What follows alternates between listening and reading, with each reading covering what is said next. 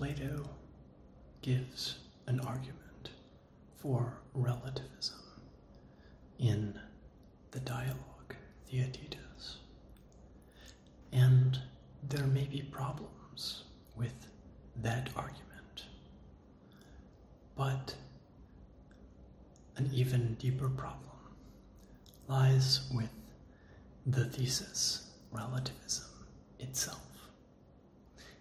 It seems that the thesis itself involves a very problematic paradox.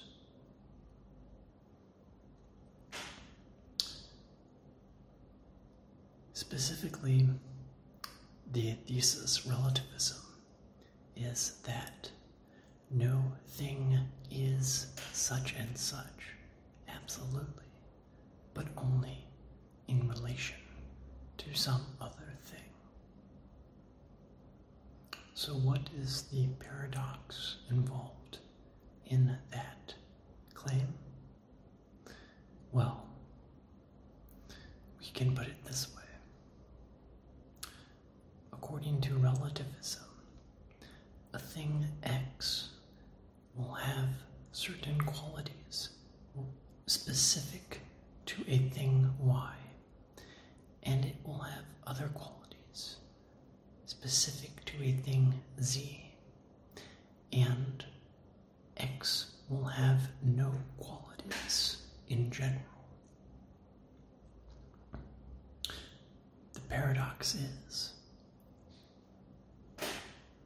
on what basis can we say that the X we are speaking of is the same thing in each case? If there are qualities of X which are specific to Y, and qualities of X which are specific to Z, and those two groups of qualities do not overlap at all, and X has no qualities in general, what could it possibly be that connects those two groups together such that we can say they both belong to the same thing X, or they both pertain to the same thing X? It doesn't seem like there is any good solution to that question. And if there is nothing that connects the two groups of qualities, then it doesn't seem like any relations can share members between each other, which renders the world completely disconnected. So that doesn't seem like an option. Some potential solutions come to mind, but they are quickly seen to not work.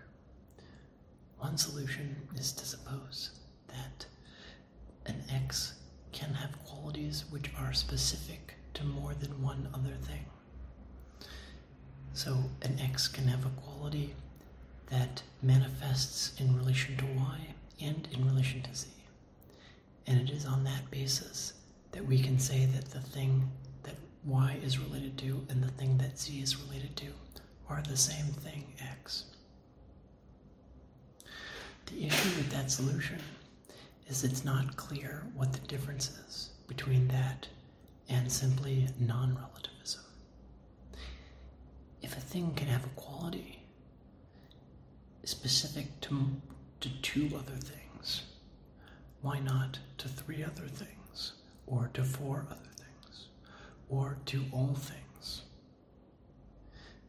In which case, if a given thing has a quality specific to all other things, that just seems like it has a quality in general, or that it has an absolute quality. So it appears that for relativism to really be relativism, and not essentially indistinguishable from non-relativism, it's important that every quality of a thing be specific to exactly one other thing. So the solution of sharing qualities doesn't work.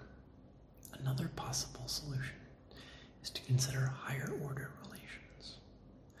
You could say that an X has qualities specific to Y to some other thing W. The W is what perceives X's relationship to Y. And that W could also perceive X's relationship to Z. So X has qualities specific to Z to W. And then we can say that it is to W that the X is the same thing in each case.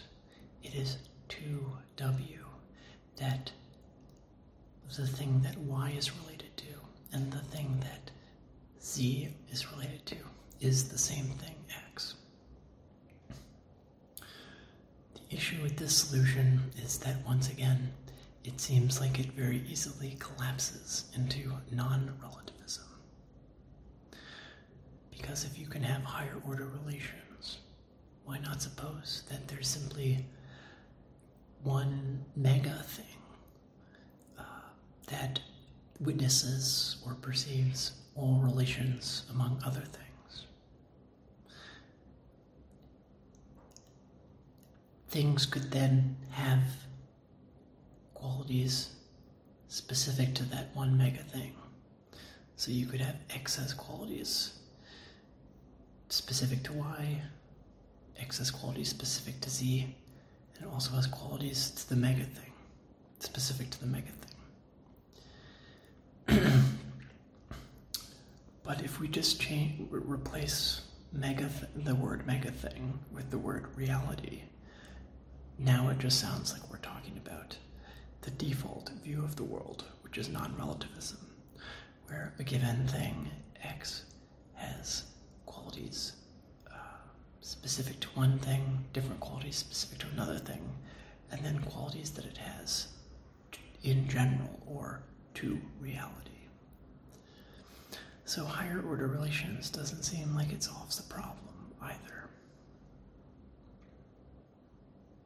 But I think there could be one potential viable solution to this puzzle for relativism. But it depends on a subtle understanding of the difference between two different